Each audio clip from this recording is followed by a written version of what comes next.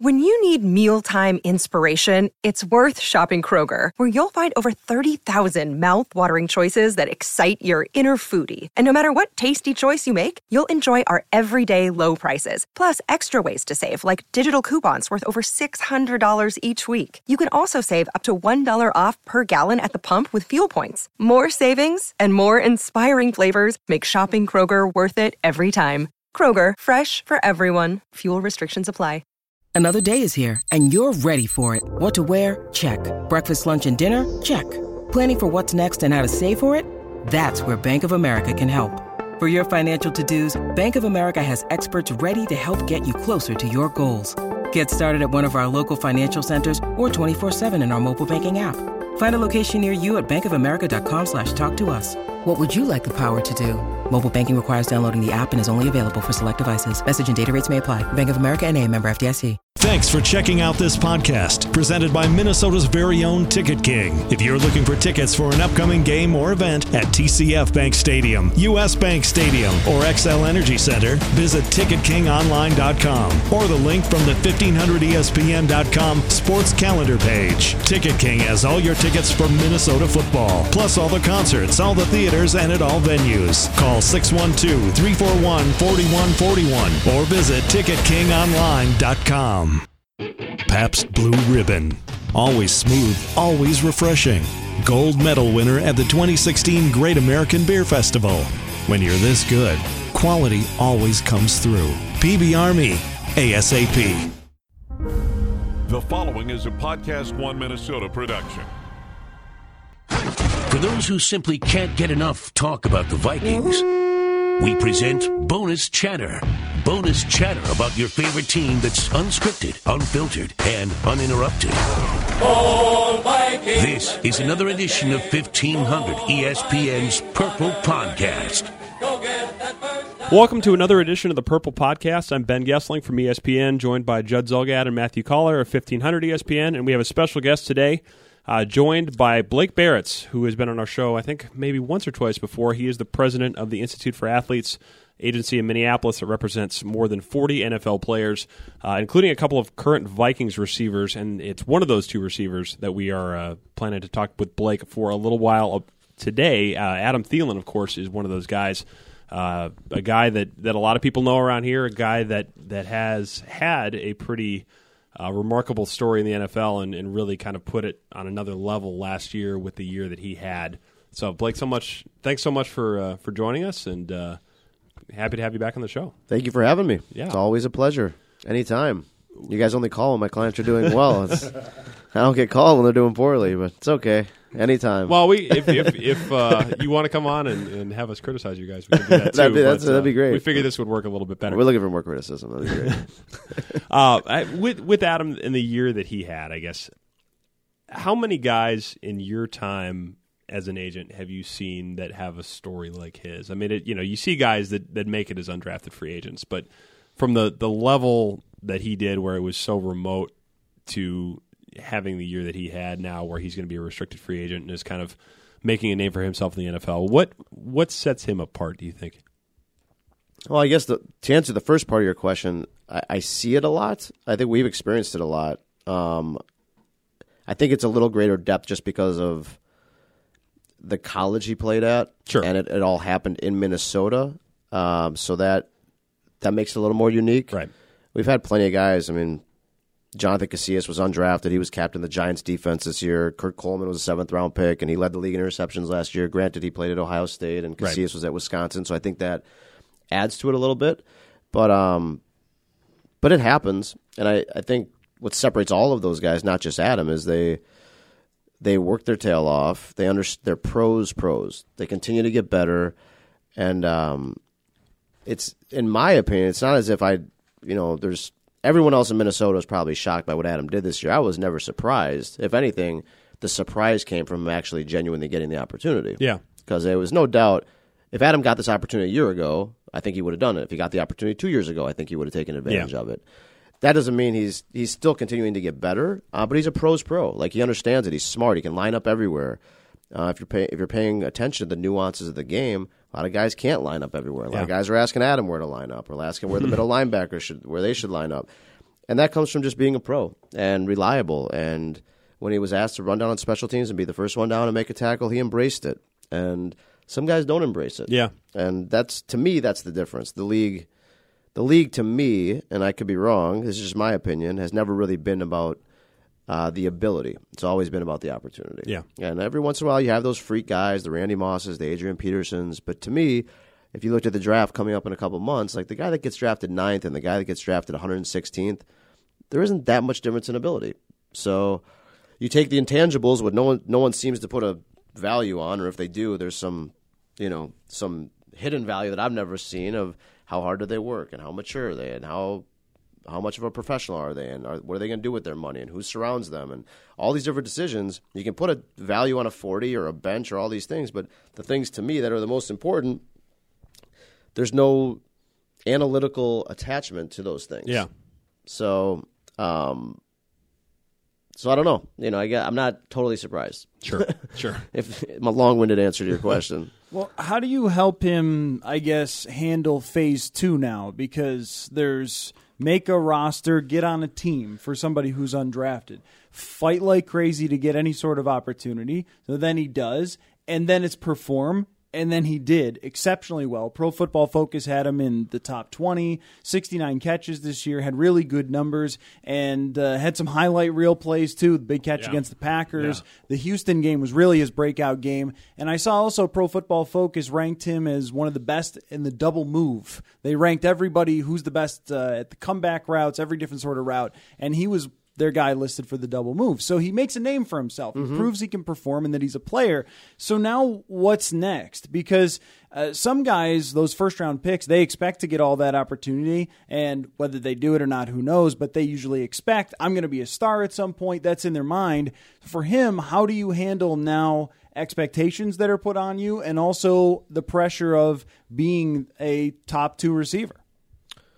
Well, I think it's actually a lot easier than it was prior. I think when it's prior, like when a guy's in a position of, say, Isaac Frichte, who hasn't gotten there yet, it's stay the course. You can play at this level. Don't be happy getting in the huddle, just being in the huddle. You can play. You can do the same things Adam did, and here's how we're going to go about accomplishing it. Now that Adam's here, I don't think there's a lot of change, really. Like, he expects to be there. He's confident. Like, he thinks he's one of the better wide receivers in the NFL.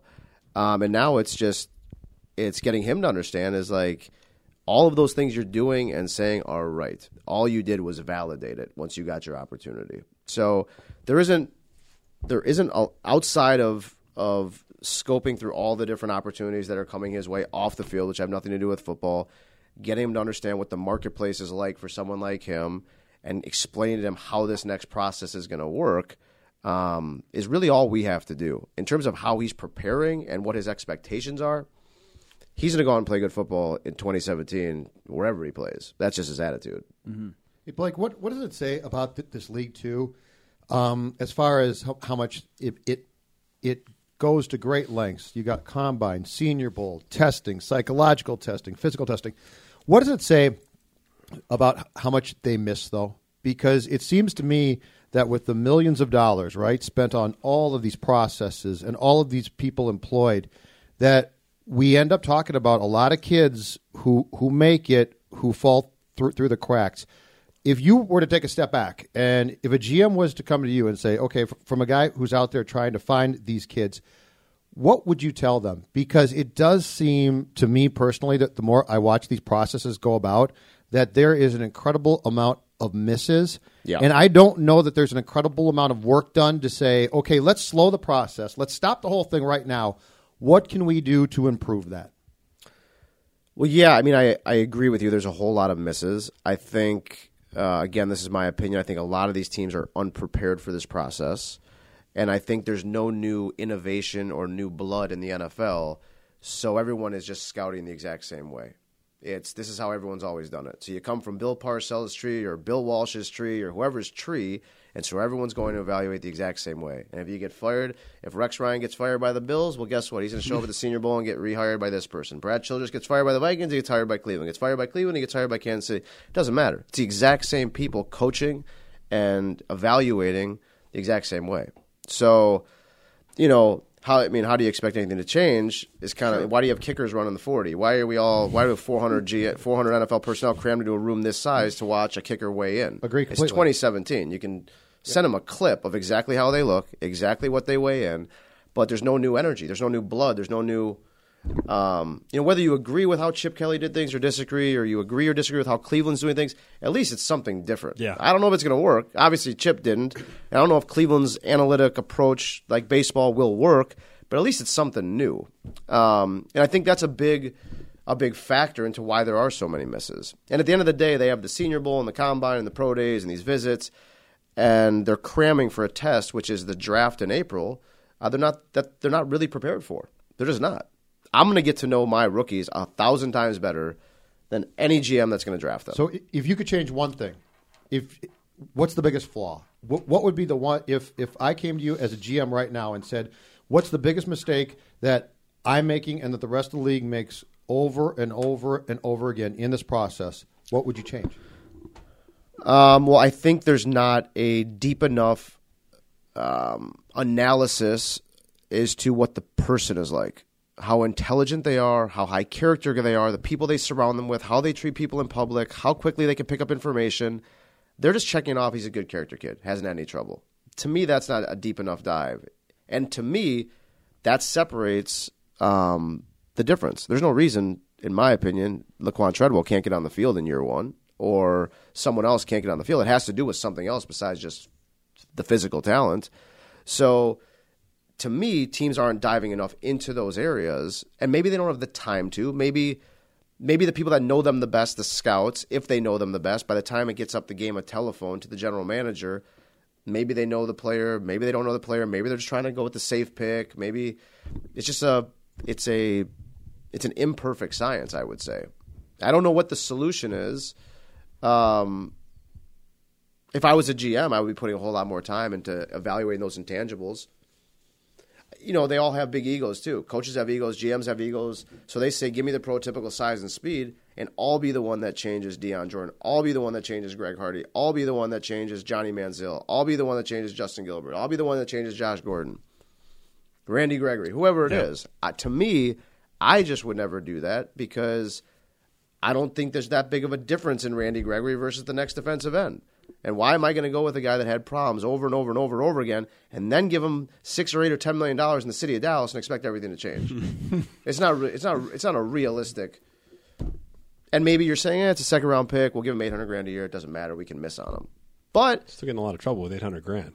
Well, right. And they may say if Randy Gregory doesn't pan out, it's worth our $800,000 risk. And maybe he turns into Aldon Smith, who has problems also, but was really good at one point of his career. My approach would be I can get a really solid player in that second round. I can get Dak Prescott in that second round. I can get a lot of solid guys to me, there isn't that huge difference of ability again. I think there's also like a certain pressure that comes from just groupthink in general. Like I remember when Dallas drafted Travis Frederick, and there were, 50 articles that came out. What was Dallas thinking? Mel Kiper rated him 96th, and they picked him in the first round, and everyone's so baffled by this pick. Well, they knew something that everybody else didn't know because he's turned out to be like the best center in the NFL. Right. And the same thing sort of goes for Seattle drafting Russell Wilson, where every other GM said, he's too short. Nobody's got him rated in the first round. So we're not going to be the ones who take that criticism, take that bullet, because we know it's going to come. Because if everybody else thinks he's too short, then we must think he's too short too. I heard that from another GM who said that about why they didn't draft Russell Wilson. Yep. It's like, I think your logic's a little off there if the only reason that you didn't draft him was because he was too short and because everyone else thought that too. Right. Seattle is a team that is they do it their own way. Mm-hmm. And the head coach and the GM are on the same page, and they can afford to do it their own way, and they're winning, so they can really afford to do it their own way. So they don't have the pressure of getting fired every year. Right. I sat down at the Senior Bowl with just about every GM, and there were GMs that had never heard of some of the players in my draft class that I would bet you right now are not only going to probably be drafted, but be very good NFL players. Mm-hmm. I would bet that today. Guys like a Kurt Coleman. How can you, in end of January, not have heard of them? You could at least say, I haven't watched film on them. But to not have heard of them, these are major Big Five conference players that are starters. Like, if you haven't heard of them in January 27th, then 90 days later, expect to be in tune with not only them, but 2,000 other players, and then also expect to make the best evaluation possible, I don't buy into that. That is even physically possible. I mean, when you hear things like that, though, I mean, it I guess gives you a better idea of why Adam fell through the cracks the way he did. I mean, you hear stories from the Vikings. I mean, it wasn't even the fact that he didn't get drafted. I mean, he was a rookie camp tryout guy, and it was kind of one of those like, well, this kid's local, we'll give him a chance. But I mean, they gave him the smallest possible crumb that they could have, as you know. Right.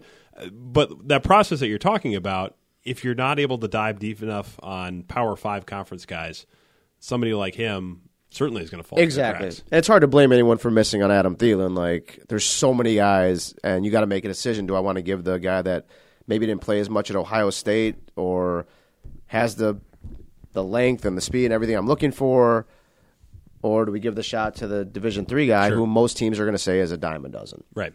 And I get it. It's hard for me to believe that guys that are playing on a national stage every weekend are getting passed over. Yeah.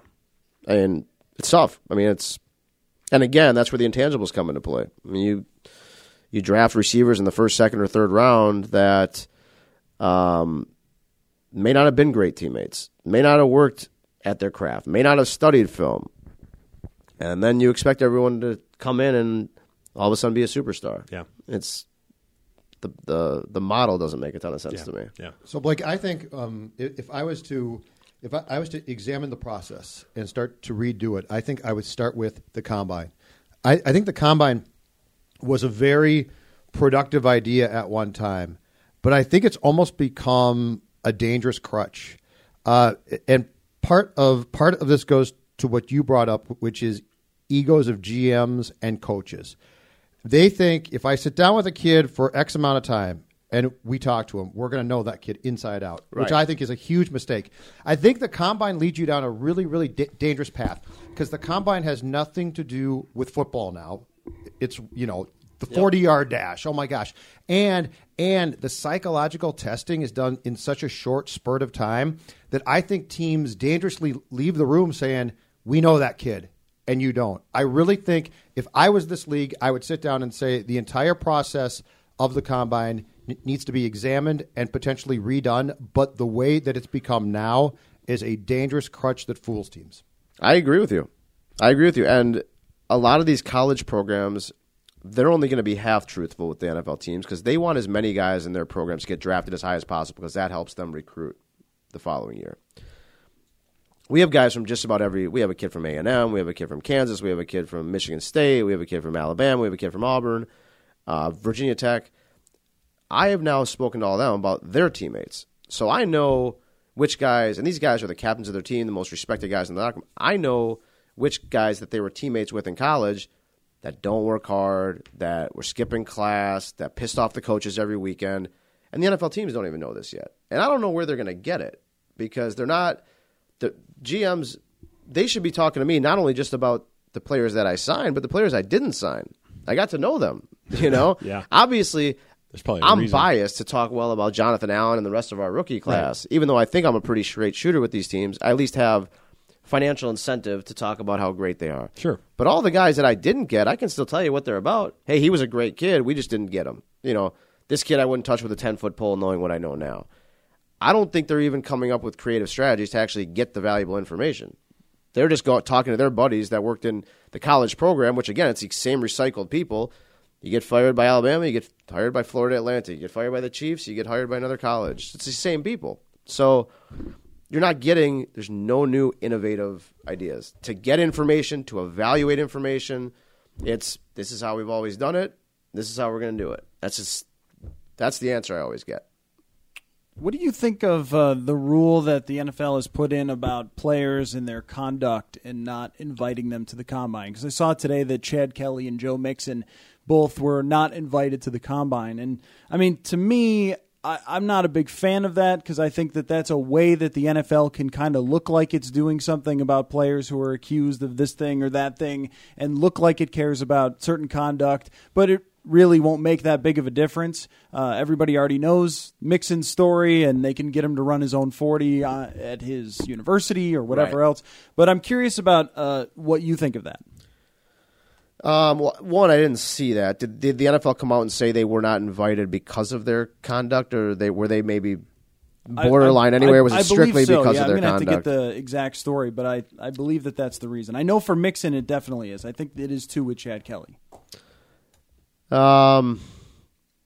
Yeah, it's a difficult one for me. I don't think the NFL should really have any ability to further punish, so to speak, a player from something that had nothing to do with their league or their business in the same boat.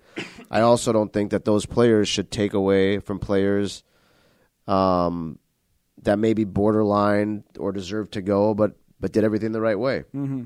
So at the end of the day, it's not going to change anything, because if the players want to draft or look at Joe Mixon, they'll just go down to Oklahoma and work him out, and they'll interview him and they'll do whatever homework they want. And it's to your point, it's the NFL's way of showing they care, and something that is so meaningless anyway, it's not gonna make a difference. Yeah, that's definitely how I looked at it as well. It's an attempt to get a little PR out of it, because everyone knows Mixon's name because it's been in the news, and it looks like they're laying down a hammer on him. But when it comes to that, though, I don't know about guys that you've represented when it comes to character issues, because I have a joke that I've always used, which is always draft the weed guy.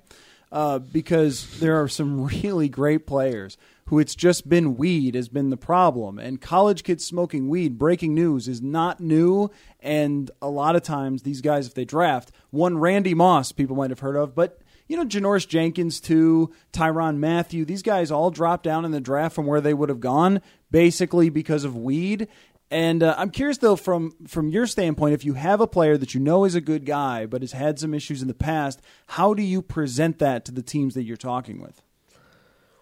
Well, I mean, be perfectly honest, I haven't dealt with it a ton, but we also are going after a more high-character guy. That doesn't mean all of our guys are saints and we haven't had issues, but I think the more honest I can be with a team, the better. I got to work with these teams for hopefully 20, 25 years or whatever. So, to me, there's a difference between having a weed problem or smoking a little weed and doing something that with malicious intent to somebody else. So if you've failed 5 drug tests in college and been kicked off the team, like, that's a red flag. That means you're not smoking weed because you like weed. That means it's taken over your life and it's impacting your decision making ability. Mm-hmm. Whether that's drinking or weed or painkillers or whatever your vice is. You can do it socially, but when it's starting to affect your dollars in your pocket and your life, then you got a problem. I think for every Tyrann Mathieu, there's probably 5 or 6 or 8 or 10 other examples of guys that couldn't handle it when they got to the league and either couldn't pick up the playbook or fade it out, or wasn't that they were extremely talented. Mathieu went to a great situation. Bruce Arians is a great coach. He can conduct them. He had Patrick Peterson there. He's got Larry Fitzgerald there. He's got Calais Campbell there. I mean, they got leader after leader after leader after leader. To make sure he stayed straight. Deion Jordan couldn't get on the field in Miami, so Johnny Manziel somehow got out of the league in 2 years or 3 years, which is extremely hard to do as a first-round pick. How about Percy? Percy, same thing. I mean, that kid had a world of talent. Yeah. And he used it for a while, but yeah. But I'll say this for Percy. When you go to the combine and you fail the drug test, you're an idiot. Yeah. Because I mean, there's no clear... You are going to be drug tested, right? Right. I mean, I always am amazed by these stories about so-and-so. How do you just stop smoking weed long enough to pass the combine drug test? That would be an immediate, you're off my board. I don't care if you're the number one pick in the draft. Like, that just, to me, it's just not even it's not even negotiable. That means that's so disrespectful you don't care about anything. Like, you can't, that to me is a non-starter. You can't draft a kid that fails a drug test at the combine. Yeah, and at that point, it's almost more about stupidity than it is about whether or not you have a problem with it, right? Yeah. I mean, you just don't care about anything. Yeah, it's coming, and you just say, fine, I'm going to deal with it. I'm going to do what I do, and it's going to be fine. Exactly. So, getting back to Adam here, as he gets into, as Matthew kind of talked about, the next phase of things here, he's obviously a restricted free agent here in a couple of weeks. How does that, from your perspective, How does that differ from a guy that's an unrestricted free agent in terms of leverage that you have or ways that you're trying to work out to put him in a good position, whether it's Adam or any other restricted free agent you might have? Well, the difference is you you're predominantly able to work with one team. Sure. Versus if he hits the open market, he can deal with 32. And it depends on where they tender him. If they tender him at the first round level, it puts a little more money in his pocket. The Vikings are committed for a little more money. It makes it a little more difficult for him to fetch other offers because then a team's got to give up a first round pick for Adam. It changes things a little bit. I mean, when you have an unrestricted free agent, like we have William Golston or Alan Branch in New England, when the season's over and the risk of injury is completely removed, then the team really has to come with very close to a fair market or a fair market deal. Sure. Otherwise, what's the incentive to do a deal prior to being able to bid your services to 31 other teams? Yeah. Unless the player absolutely loves the city or loves the coach or wants to win. I'm just speaking financially from a compensation perspective. When they're restricted, he doesn't have the same options as, say, an unrestricted free agent. So, the first part of the process is, do they want the player back? And does the player want to be back? And in this case, I think they do, and he does, and it makes way too much sense. And they have the ability to do right by him, and he's far exceeded anyone's expectations. They don't have any money invested into their wide receivers, and we can figure out something to do that's right this week, next week, the following week, March, April, and every day that gets closer to the end of next season without a deal in place, the pendulum just continues to swing Adams' way. So, I think I'm very fair. Adam's very realistic, and we want to do something that makes sense for the team and makes sense for Adam. Otherwise, someone's going to be unhappy. So when you go into that process with him here in the next few weeks, is the goal to try to get something done long-term wise rather than, I'm sure it is, right? Rather than doing a restricted free agent tender? Yes. The goal. Yeah, always. If you can do a long-term deal that gives him and his family legitimate financial security and pays him where he should be paid, that's always the goal, I think. Yeah. Otherwise, you play under the tender. We don't know what the tender numbers are yet because the cap numbers aren't out. But if it's a second-round tender, maybe it's $2.8 million, $2.85, $2.9. If it's the first-round tender, it's 3.5, 3.8, whatever the number, whatever the numbers come out to be. That's still a fraction of what he would get guaranteed if he was on the open market. Yeah. So doesn't mean it's not a lot of money. It's a lot of money in the real world, and it's more money than Adams ever made in his career. But everything's got to be put in perspective. Hey, Blake, how key is this contract to just from a general perspective of the long-term situation, and as far as how the player feels about the team going from here? So if they come to you and offer you a really fair multi-year deal, you're obviously going to say that's fantastic. But how key is this? Are these talks just from a standpoint of if they want to hold on to the player for the long term to set up things going forward? I think they're important. You're saying as far as Adam is concerned? Yeah, or just in a situation where the player doesn't have a great situation yet to go in and demand something, but how much different does the player then feel if he's treated fairly as opposed to here's what we're going to offer and that's it? And how that may affect the relationship in 6 months or 9 months. And just going forward. I think it affects it a lot because every player, independent of the money, wants to feel appreciated and wanted. So I think we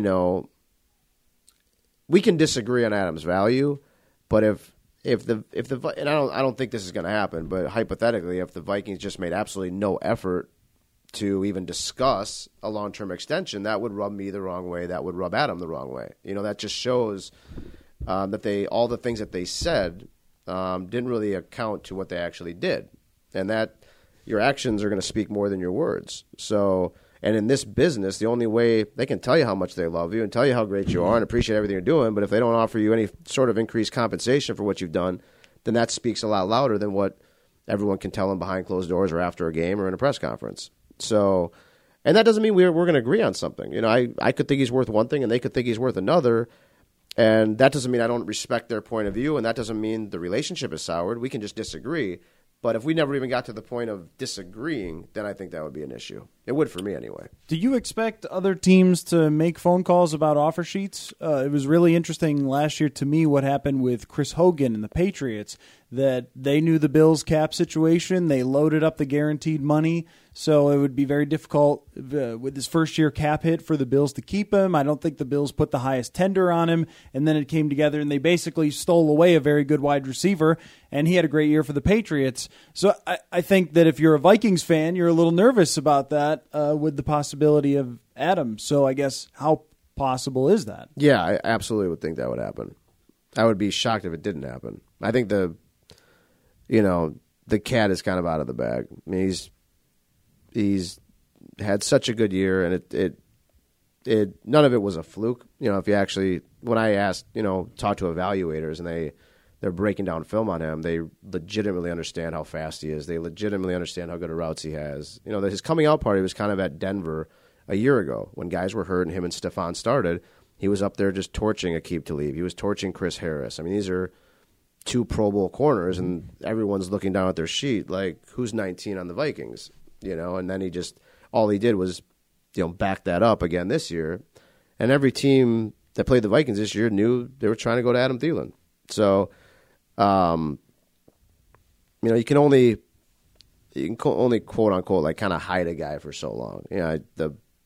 So the teams that think he's a legitimate starter for them, yeah, I think that's a real possibility. Why do you think he was quote unquote hidden as long as he was? I mean, he's a 6'3" guy that runs a sub 4.5 40. I mean, a lot of the typical measurables are there. Why did it take so long, do you think? People didn't notice it or whatever it was. It's a good question.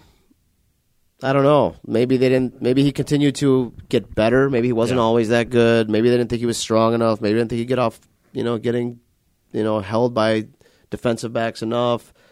Guys like coaches came in that inherited him. It wasn't like, he was their guy. Sure. And when you drafted guys in the first round, that's their guy. Yeah. That's it, right? It's the fixation on Division I guys that they see, and they draft. And it is remarkable, the pride factor in this league of, we drafted this guy. We've got to give him a chance, right? I mean, you look at the team here. I mean, that happens with quite a few guys. And so, but if NFL executives, Blake, if they would ever check their egos on a consistent basis, I think the league would be better off ultimately, because you would have guys get chances, I think, quicker. They might not, and it might not be consistent, and it might not be perfect, right? But you do have a lot of guys, you have a lot of draft picks that they keep running out there week after week and year after year, and the sole purpose they do it is because they don't want to have been wrong. I agree, and they're in a tough predicament because when they draft a guy that high, someone at some point stood on the table and said, "This is our guy for whatever reason." Right. And if that doesn't pan out, someone's going to have to take the blame for that at some point. That's another reason why it's so important that head coach and GM are tied at the hip, and they have the same goals and they like the same type of players. Otherwise, when it starts to go sour, it's going to be a blame game. Yeah. This was their fault. This was their fault. This was their fault. And that's when you see staffs and people get fired. Chip Kelly and Howie Roseman or whoever it was. Like, once that happens, it's tough to... Rick and Brad, maybe. Potentially. Back in the day. Yep. Yeah. Trent Baalke and Jim Harbaugh. Yep. There's lots of examples of it. Right. Well, Blake, thanks so much for the time. We always appreciate the candor and the insight, and on this front, obviously with Adam Thielen, but with a pretty exciting draft class. I mean, with Jonathan Allen coming in, this has got to be a pretty exciting time for you, I would imagine, having a guy like that could be top 5, top 10 pick. Yeah, it is. We have Jonathan's great. We have a really good draft class, not just in terms of where they'll get drafted, but just really, really solid guys that I would bet on that'll be contributing in the NFL for a long time. And they're some of the best guys just like the Kurt Colemans, the Adam Thielens, the Adrian Claibornes, those types of personalities. So it's exciting. I mean, I'm happy with it. It's a really good group. Yeah, and like you're saying, it's a lot of times it's those types of guys that last longer than guys that may be out of the league in 3-4 years for different reasons. Absolutely. How'd you find a half an hour for us when you have Jonathan Allen? Whenever you guys call, I'm available. Oh, right. The real question is this: it is the Top Vikings podcast. Exactly. How did Zim cut Kurt Coleman? How on earth did they not keep I mean, this guy's supposed to be and he's good. Don't get me wrong. I respect his defensive acumen. How do you cut Kirk Coleman? He was sitting there waiting to have a big season. He did admit to me at the Senior Bowl He's that a was great kid, one of the He's mistakes he made. Nicest guy I've ever met. Coleman was a great kid. You'd have to ask them how they cut him. But he told you that was. He said that was one of his mistakes. Yeah. He said he should have never let him out of the building. And in some fairness, I think that was Zim's first year, was it? Yes. It was Zim's first year. I'll always give first-year head coaches a little bit of benefit of the doubt because they're trying to juggle so many different things, and they're trying to find good players. They're trying to see who's got upside. They're trying to find who's familiar with their system so they can plug and play right away. They had open auditions for that safety spot that year. I mean, it was like 6 or 7 guys. They had, and then it comes back to, I mean, they had a draft pick that year. I think Exum, who, no disrespect to him, but Kurt was always going to be 100 times better player than Antoine Exum. And you make the decision to keep a draft pick because you just drafted him and you just stood on the table and said, we got to draft this kid. Goes back to our conversation. Yeah. Right. So he'd probably still be starting here if they didn't cut him. But. Yeah, and that spot remains in need of some type to this day. So it worked out for everyone. The Vikings were good. Yep. Kurt went into a good situation. Played in the Super Bowl. It worked out. It worked out. Worked out. Well, we'll let you get back to work across town with the draft class here, but we appreciate the time. Perfect. And appreciate the insight, and best of luck with everything with the draft class and with Adam in the next couple of weeks here. Thank you. Thanks for having me. Anytime. Hey guys, it's Phil Mackey from 1500 ESPN and one of the hosts of Sports Over Beers, the original 1500ESPN.com podcast, where you find your favorite 1500 ESPN personalities drinking beer and talking sports. Pretty simple. Find it on iTunes, Podcast One, and 1500ESPN.com. Pabst Blue Ribbon is always smooth, always refreshing, and the perfect choice at the game or out with friends. And now, add gold to the great PBR tradition, because Pabst Blue Ribbon was awarded the gold medal for American-style lager at the 2016 Great American Beer Festival. That makes 4 gold medals for PBR in the last 11 years. Not bad. It's that gold medal taste that has made Pabst Blue Ribbon a Twin Cities favorite. When you're this good, quality always comes through. Go for the gold. PBR me ASAP. So, guys, shifting gears, obviously the Vikings make some news late last week, releasing Brandon Fusco and Mike Harris. Mike Harris, certainly a guy that through some somewhat cryptic medical circumstances, I guess, certainly didn't play last year. It seemed like his chances of playing again are probably a toss-up at best. But Brandon Fusco, to me, was the more interesting move because kind of, Judd, what you and I were talking about on the air a little earlier today, that's a guy to me in the past that they would have said he had an off year, but it was because of this and that, and we think he's going to be better if we get a more solid group of players around him. We'll have a better right tackle. Right. Put Joe Berger in one spot, and everything will be great. The fact that they did not do that, to me, tells us that things might be a little bit different, and I think it means that they're willing to consider all their options to try to fix this offensive line. Well, and now you're going to have to go left tackle, right guard, and my guess though is this is all a nod also to freeing up as much cap space as possible because those tackles and especially the left tackle are going to cost a ton. Now, what this freeing up the salary cap space, boys, might do though is this. I wonder if this is an indication that somebody has come back and said, "All right, Khalil might be a last resort guy to sign, but we're going bigger than that." And I wonder now if the investment in that left tackle is going to be huge. The other thing that this does, too, is it brings an end to the Rick Spielman draft class of late-round offensive linemen, right? If you say that Rick... So I got Willie Beavers. If you say that Rick took over the offensive line... Not really late round. But. Or the drafting in 2011, which is the first year that it was supposedly Frazier and Rick, but I think Rick ran that draft. Look at the amount of fourth-round on draft picks which are invested in guys on the line, and look at the amount of those guys who never played significant roles, didn't play at all. And I think Fusco was the last one, 6th-round pick, right? Fusco was the last one who they could point at and say, okay, there's our success story. So this brings an end to, I think, the Vikings saying, you know what? When it comes to the line, let's get by on the cheap. The reality is, going forward, if you're going to take linemen and you're going to get good ones, you're going to have to make first 3-round investments, and you can't just say TJ Clemmings and Beavers will be fine, because they're not. So their offensive linemen drafted since 2011. 2011, DeMarcus Love in the 6th round. Didn't really do much of anything. Nope. Brandon Fusco later in the 6th round, 4 picks later. They picked 3 guys within 5 picks in that round. Mistral Raymond, dearly departed safety, was also in that draft. So then we move on to 2012. Matt Khalil, of course, the 4th overall pick. Obviously not a late-round pick, but that's the only guy that they've not taken in a late round since Phil Lodeholt. Correct. 2013, Jeff Baca in the 6th round. He's been gone for a while. Travis Bond in the 7th round, gone. 2014, David Yankee, I think a guy that people thought had a pretty high upside, but wasn't that a rapper? Should have I think been. that's Daddy Yankee. Oh. No, David Yankee was a guy from Stanford that I think people were kind of excited about. Yeah, kind of. And it did not work out. In fact, one of the things they talked about is how we needed to get stronger, which for a guy that was like 310 pounds and playing in a power run system at Stanford is probably not a great sign. Then we move on to 2015, and that was TJ Clemmings in the 4th round.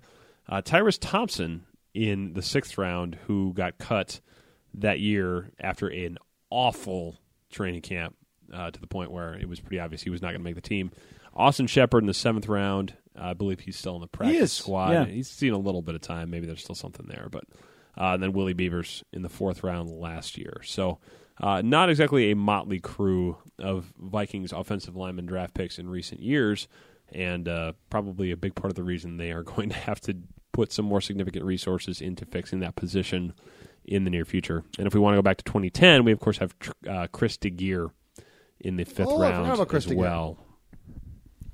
In case that does anything for anybody. That's the lineman since Phil Lodeholt in the 2nd round. With releasing Fusco, I think a big part of it has to be the list of free agent guards that are out there. I mean, it's a pretty good list. Especially at the top. TJ Lang told XM Radio that he hasn't heard anything from the Packers, which means he's going to be an unrestricted free agent. I wouldn't say Maybe. that. The Packers have a tendency to kind of come in late on some of those things. But Possibly. Maybe. But if he does hit the market, that's a big name guard right there. Kevin Zeitler, there's reports out that Cincinnati wants to put their assets into Andrew Whitworth and bringing him back. So there's 2 big names of as much of a star as you can be, star guards that are out there. And then there are a number of other guys who are at least capable at the position that would provide you with much better play than what Brandon Fusco did last year. I think part of the concern, though, with letting Fusco go is if you sign one of those guys, you are spending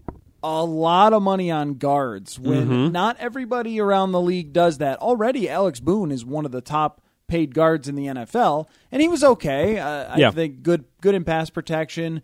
I wanted more in the run game from him than he gave, but if you end up spending $8, $9, $10 million a year on another guard, that's putting you in a little bit of a tough position going forward in the cap if you give a 5-year deal or something like that, potentially when you have big players like Xavier Rhodes that are going to come up and maybe another contract for a quarterback too. All these things will have to be considerations as they go forward unless they have some other guard that they have in mind or someone in the draft or something like that. I mean, you've got to spend there, right? Tackles? Yeah, I would think so. Like I think if I'm an executive, I think I can find a right guard who won't be a disaster but be good. But I've got to think with Bradford as your quarterback going into next year, you've got to have the expenditures go to tackle, don't you? Yeah, I mean, I suppose the other option here is that you make Joe Berger your right guard and you play Nick Easton at center, hoping there's no due that.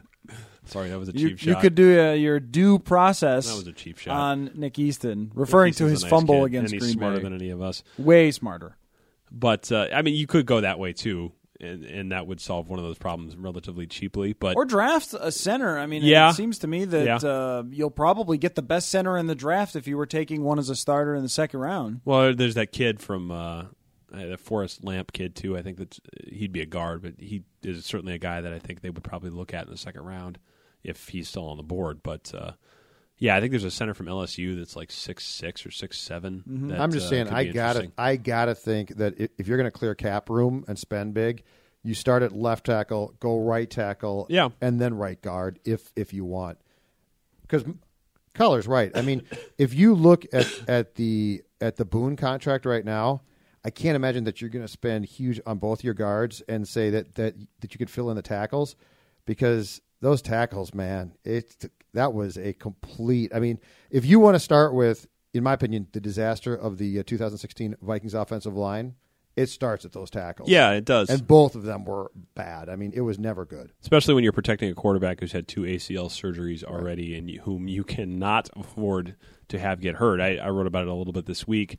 They're going to have to go get a backup quarterback, too, because you can't count on Teddy Bridgewater being ready. You're going to have Teddy Bridgewater on your roster and taking up cap space because you want to see how things play out there, but you have to go get another quarterback. So they have, I looked this up, they have $20.8 million committed to quarterbacks next year.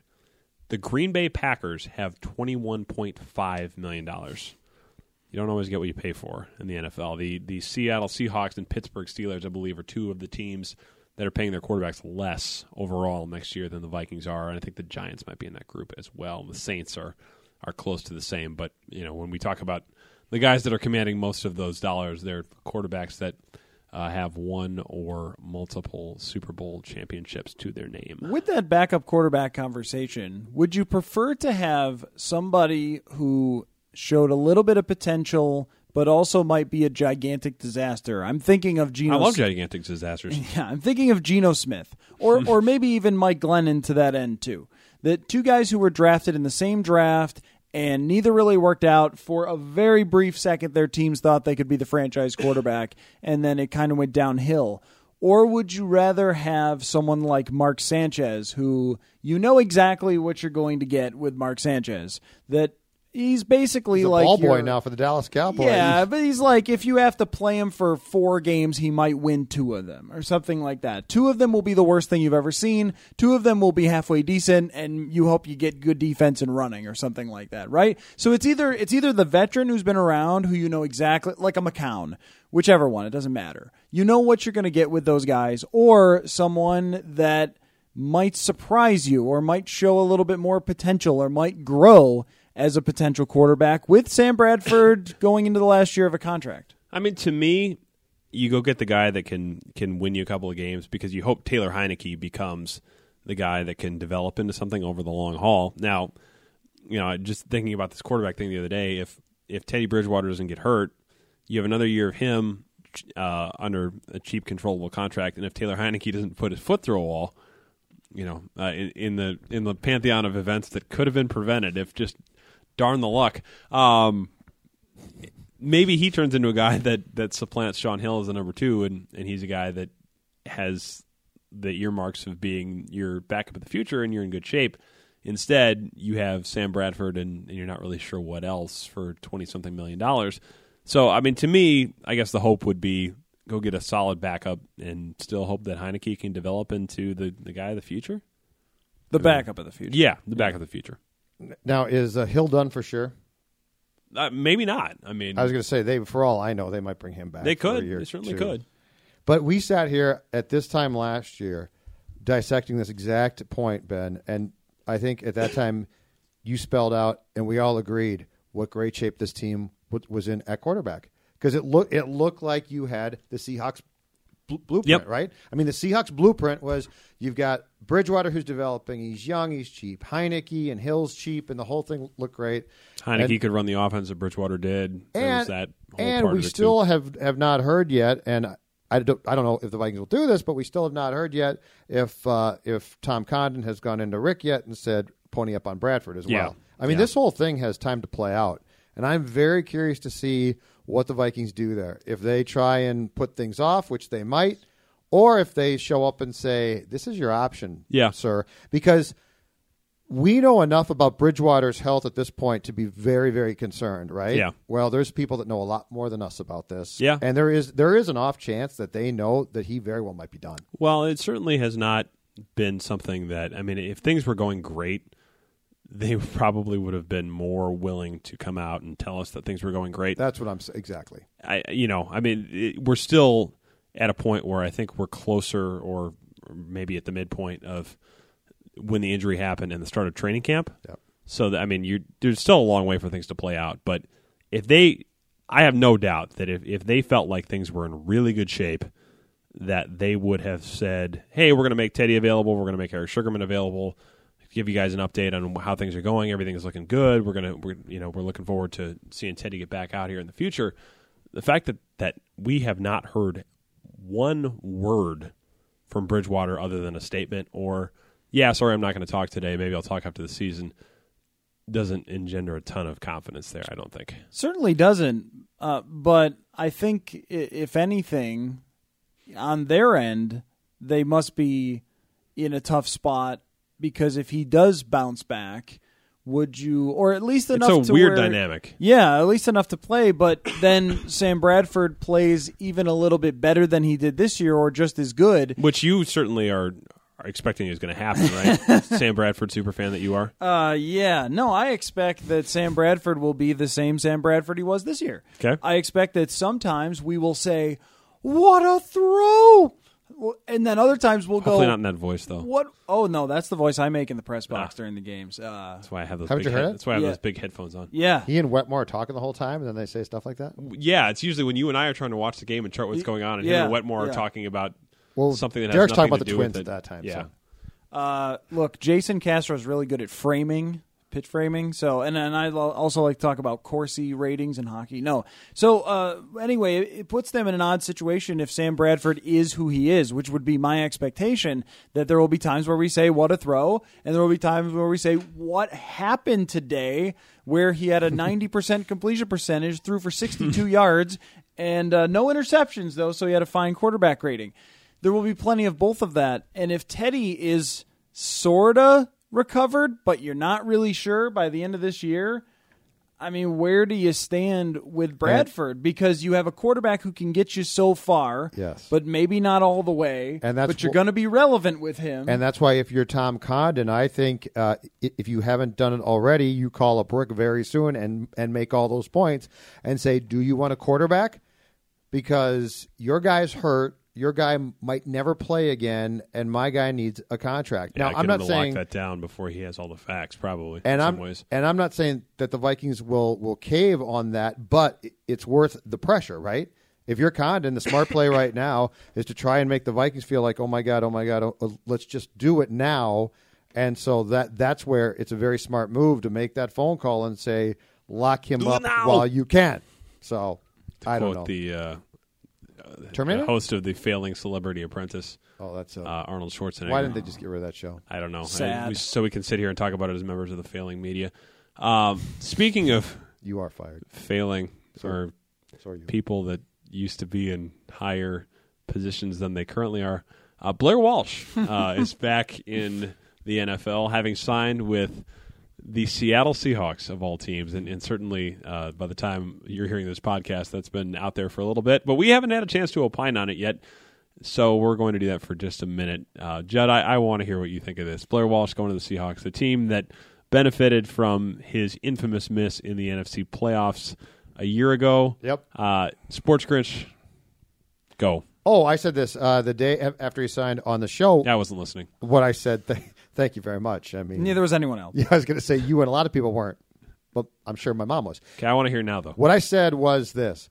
NFC title game, 2017 season. Packers, Seahawks at Lambeau Field. Blair Walsh, who will have had a magnificent bounce back year. Good for Blair. We're all very pleased. Blair Walsh will line up for a 26-yard field goal or 23-yard. And Blair Walsh will miss said field goal and will send the Green Bay Packers to the Super Bowl to be played at U.S. Bank Stadium because, damn it, if it doesn't screw Vikings fans, what fun is it? That's what will happen. Blair Walsh will send the Green Bay Packers unwittingly to the Super Bowl in Minneapolis because his perfect season will end with a miss in Lambeau. And Green Bay Packers running back Adrian Peterson returns to Minneapolis to play in Super Bowl 52. If we want to take this thing to another level. Do you think it's possible? Could I play in the Super Bowl? Yes. Yeah, I would think so. Adrian Peterson, yes. Wouldn't Peterson Perfect. have to have a key fumble in that game? Well, Maybe that in the sets Super up Bowl. the miss? In the Super Bowl. Oh, the Super Bowl. He's Okay, waiting yeah, for so the wait if you're for it. going back to the wild card game, yes, Peterson did have a key fumble in that game. Right. But the Packers will go to the Super Bowl, which will be played here, and Peterson in the fourth quarter of that game against the Patriots will have a key fumble. How about the that? Patriots will be down 35-0 and still come back and win with 5 touchdowns and a field goal in the last 6 minutes or something like that, because that's just what they do. That's my scenario. If you're Blair Walsh and you're a complete head case, this seems like an odd decision, does it not? A little bit. I don't think there were many job offers. Although, I'll say this, that we have a sports psychologist that we know, that we talk to every once in a while. I mean, just Is it Cinder Kamphoff? No, Justin Anderson's the guy's name. We did a podcast with him. Phil had him on the air, maybe, or a podcast with him. Anyway, Cinder Kamphoff, I've talked to her before. She's a sports psychologist that works down at Minnesota State Mankato, so I thought that might have been the connection. But yeah, now we know the names of 2 sports psychologists. You do. So if anyone needs a sports psychologist, anyway, there you go. You have options. Asked him what he thought. We go to that level in this podcast. He Yes, mentioned that people who are afraid of spiders, that one of the things that they tell them, psychologists, is that there's nothing to be worried about. The spider is just over there. It's not going to hurt you. It's no big deal. So maybe it's Blair facing his fears. Being in the room with the spider will fix his ability. in the bat cave and letting all the bats come out, like in Batman Begins, which is the most underrated movie of that trilogy. Great trilogy. Batman Begins is a great movie. That scene where he comes out. Who's Batman in that one? Christian Bale. Okay. It's the first of the Dark Knight trilogy, where he's standing in the bat cave and he's confronting his fears and using his fear as a weapon to confront his enemies by taking hold of his fear of bats and then using the bat as a signal to save Gotham City. So maybe that's what Blair Walsh. So that's exactly maybe what Blair Walsh is the Batman. must have watched before he signed with Hey, Seattle. What are Blair Walsh's initials? BW. What are Bruce Wayne's initials? BW. Mic drop. You know, the thing with a lot of these kickers who have had key misses, a lot of them don't bounce back. Yeah. I mean, Nate Kading really never came back. Yeah, and he had I a big think, one. was it Mike Vanderjet missed one? Gary Anderson. He missed a. Mike Vanderjack. I think Scott Norwood. I think it took a couple years. Scott Norwood was gone, I think, 2 years later. Man, between the 3 of us in this room, we've seen just about, or covered teams that have suffered from just about every infamous missed field goal in NFL history. And Longwell didn't get a chance to miss against the Saints. Yeah. Damn it. Could have won the 2009 NFC title game if they'd given him the chance. Could he have made it from 56 after 12 men in the huddle? Maybe. I told you the story. He and the special teams coach, the next training camp, would purposely go to 56 yards in front of Childress and make field goal after field goal after field goal because they were convinced that they could have made it inside that dome. That guy never missed a clutch kick in his career. I think he would have made it. But the thing with Walsh, to me, I mean, the last we saw really of him was, well, I guess we talked to him a little bit after the Lions game during the week, but the last time I remember talking to him was when he snapped at everybody for asking him, that we kept asking him about the misses against the Lions. If you are a guy that is bothered by questions about your previous misses and you go and sign with that team... But he had no other offers, I'm sure. That probably is the case. I mean... But you one place comes to you. Had better be sure of what you're getting into when you go out there, because the first thing he is going to get asked about the first time he talks to reporters in Seattle is about that kick. And is he over it? How did it affect his life? He's going to have to be able to talk about that, because that's going to be the first thing that comes up.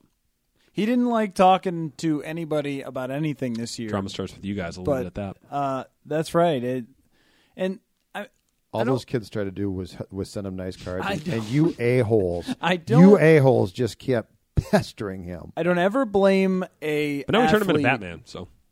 I don't ever. Yeah, incredible, and he could save the world. Now we've got a few things that we might need saving from, but I don't ever blame an athlete who has messed up for getting mad at us. Right? It's like, well, you're mad. But it also kind of pointed into a window with him. Yeah, it was more instructive than anything else. Yeah, just it sort of said, like, man, this is just bouncing around your brain, scrambling your mind into oblivion right now. And it is messing with you so deeply the way that you're reacting to the simplest questions about missing these field goals and stuff. And it was not just that he did it in the regular season too.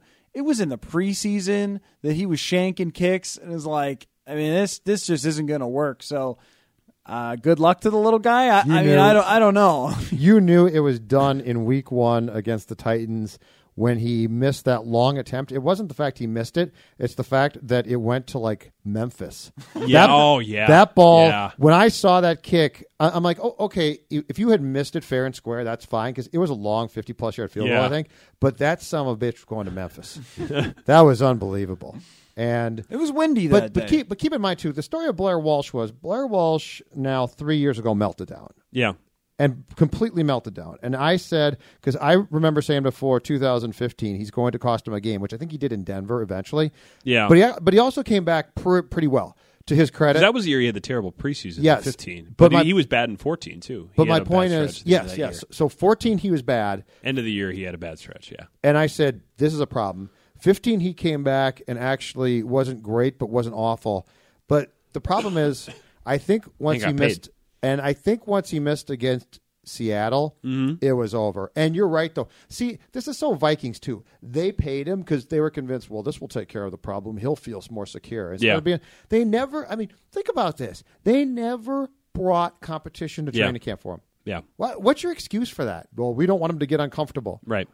No, he's a kicker. You want him to be uncomfortable. The whole unless the kicker's been going for 15 years, I want him to be uncomfortable because I want to put pressure on him. There are a lot of times, and I think they're certainly not the only franchise that does this. You could probably see other franchises that do it, but there are certainly a lot of times where you see teams do something and it's like, oh, we're just counting on everything's going to go great. You know, we're expecting that this is going to work, this is going to work, this is going to work, and everything's going to be really good. And you're kind of like, yeah, but what if it doesn't? What's the plan then? Like, oh, we're not worried about that. We don't want to, you guys are being negative. We don't want to think about that. It's like, well, you probably should. Like, what if Matt Khalil gets hurt? You guys don't understand the game. Yeah. That's the key thing. Well, the last thing on the Blair Walsh thing, he did Joker-like destruction, though, to this franchise. How about one player doing so much damage because he can't make kicks, not just in the playoffs, but this team probably also makes the playoffs if he makes a kick or two. Well, the Lions do not make the playoffs if Walsh makes that extra point against them. And the Vikings would have had to have things go right. I didn't go back to do the math. They wouldn't have won the tiebreaker, but the Lions unequivocally would not have made the playoffs because, yes, I did go back and check. Oh, you did? Okay. Yes. So that in the very least would have sent Detroit home. The last thing on the Walsh front, and then we'll let this topic fall to the depths where it probably belongs in the long run. But I remember having lunch with somebody last summer who had played golf with Walsh. And Walsh, I think, has typically been a pretty good golfer. Said it was like Walsh and I want to say like Terrence Newman and somebody else. And he said Walsh was like, he had the yips, couldn't make a putt. And this was June, I think. And he's like, I'm convinced he's going to have a terrible year.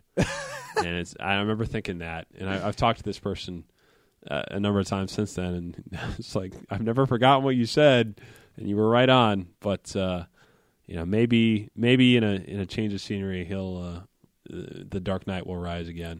Yeah, could be. One quick thing, you bring up Terrence Newman. Yeah. The nickel corner situation. I'm very interested to see how this plays out with it. I think that it's something that we've been so focused on tackles and just the offense and how they're going to improve it that we've sort of kind of overlooked that a little bit. You mentioned that you feel like there's a possibility, or you talked to someone that said there's a possibility Captain Munnerlyn comes back.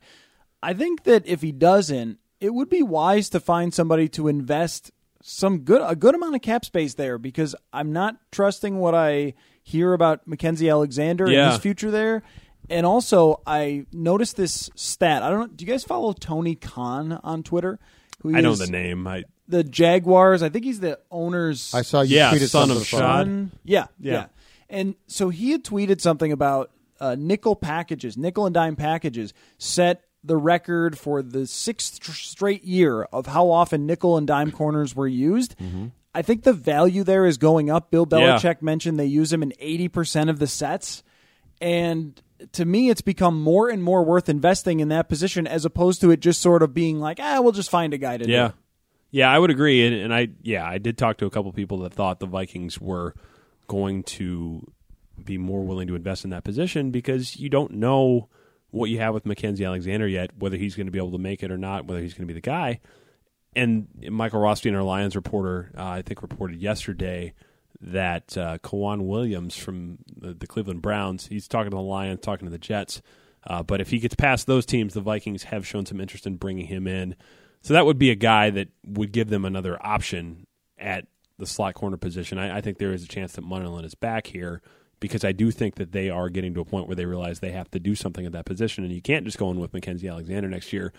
We've seen this movie before when they let Antoine Winfield go and try Josh Robinson. It was a disaster. You cannot take the thing about that position is it's a hard position. It's its own position.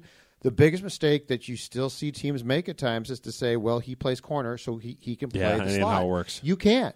It's played at its best, in my opinion. It's a hybrid corner linebacker spot. That's what Winfield did. It's not a corner spot. And so if you just say to yourself, well, this guy will be fine, it drives Zimmer crazy when his cornerbacks grab and hold. Well, that position invites you to do that. Mm-hmm. And so if you put a natural outside cornerback inside and he grabs and holds, unless you've given that guy a heck of a chance to play that spot in games inside, that's your fault. Because you are inviting that to happen because there's so much junk that happens inside there that your inclination, if you are new to that spot, is going to be to grab the receiver and hold on for dear life, and you're going to get a flag. And then if Zim comes back and says, that's not acceptable, well, guess what, Mike? That's your fault, not the kid's fault. Interestingly enough, Captain did not get called for a pass interference last year. Yeah, I mean, to me... And he's good at it.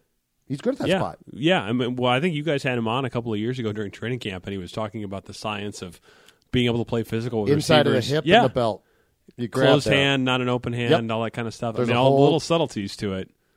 But that's a tough spot because there's a lot that goes on there, and that's not a spot where guys run go routes, for instance. I mean, the Vikings have proven before in previous regimes they have the ability to screw that position up because if you just assume, well, this kid can play, he's an athlete, that's on you, not the kid. Well, and in that 2013 season, I mean, the quarterback problem was problem number one, but the slot corner problem was probably 1A. I mean, to the point where they tried to get Winfield to come back in the middle of that year. They tried to sign him before they went to London, and then they ended up turning around and giving that money to Josh Freeman. But the coaching staff, I mean, Leslie Frazier.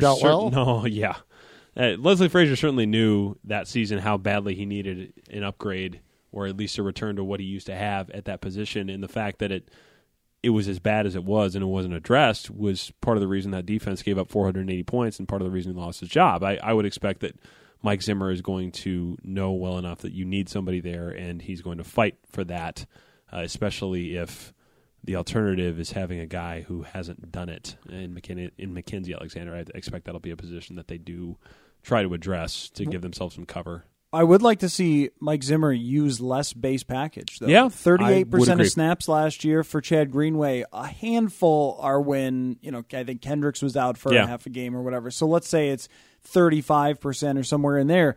That's a lot compared to the league standard. And Munnerlyn has had years where he hasn't been bad as a run defender.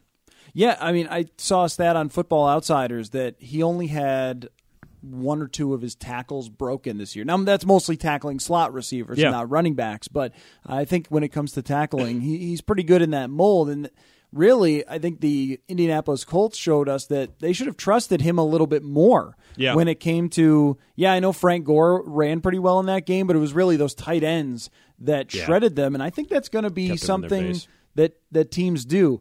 The other thing is they should probably be looking at another linebacker who is more focused on coverage to fill Greenway's spot if Chad Greenway does retire. I'm assuming that's going to be the case. Yeah. Instead of a guy to just stuff runs, because I think other teams are taking advantage of that now because they have more athletic tight ends. If you're going to fill that third spot, it should be somebody who can cover. Yeah. Yeah, it certainly is. Things are shifting in that direction, and it's certainly something that you need to deal with. Is what do the you got, guy Sports Grinch? that they got from the Bengals Lamore. Is he a viable player or is he just a guy? We didn't see a lot of him last year. I thought we would see more, honestly, he came, given the money they gave him. He arrived here with a lot of press clippings, Yeah. I thought, and a lot written about how he knew the system, blah, Well, blah, and Zimmer blah. thought he'd be better on the weak side. I think he thought they misused him in Cincinnati a little bit. Yeah, there was the whole thing about that. And then we saw him, he got hurt against Philadelphia. I think he collided with Kendricks or something like that. But anyway, he only played a little bit. We just didn't see him much, and I can't tell if he's a viable player if Greenway retires. Or when if he he's... did play, it wasn't good, though. No, it wasn't. was, a little bit against Detroit, a little bit against Washington, and it was bad. Okay. Yeah, I think that spot is certainly still an open question, but yeah, it is probably one that needs to be addressed, and there's a few little sneaky spots as the Vikings go here, and we will get into those in the next few weeks as we get closer to free agency. We covered a lot of ground today. We kind of covered the waterfront. Our thanks again to Blake Barrett from the Institute for Athletes for joining us today to talk about Adam Thielen, to talk about his thoughts on the draft process. He's always an engaging guy to have on, always very candid, and we certainly appreciate his time. We'll be back with the three of us again next week. For Matthew Collar and Judd Zulgad, I'm Ben Gessling. Thanks for listening. We'll talk to you next week.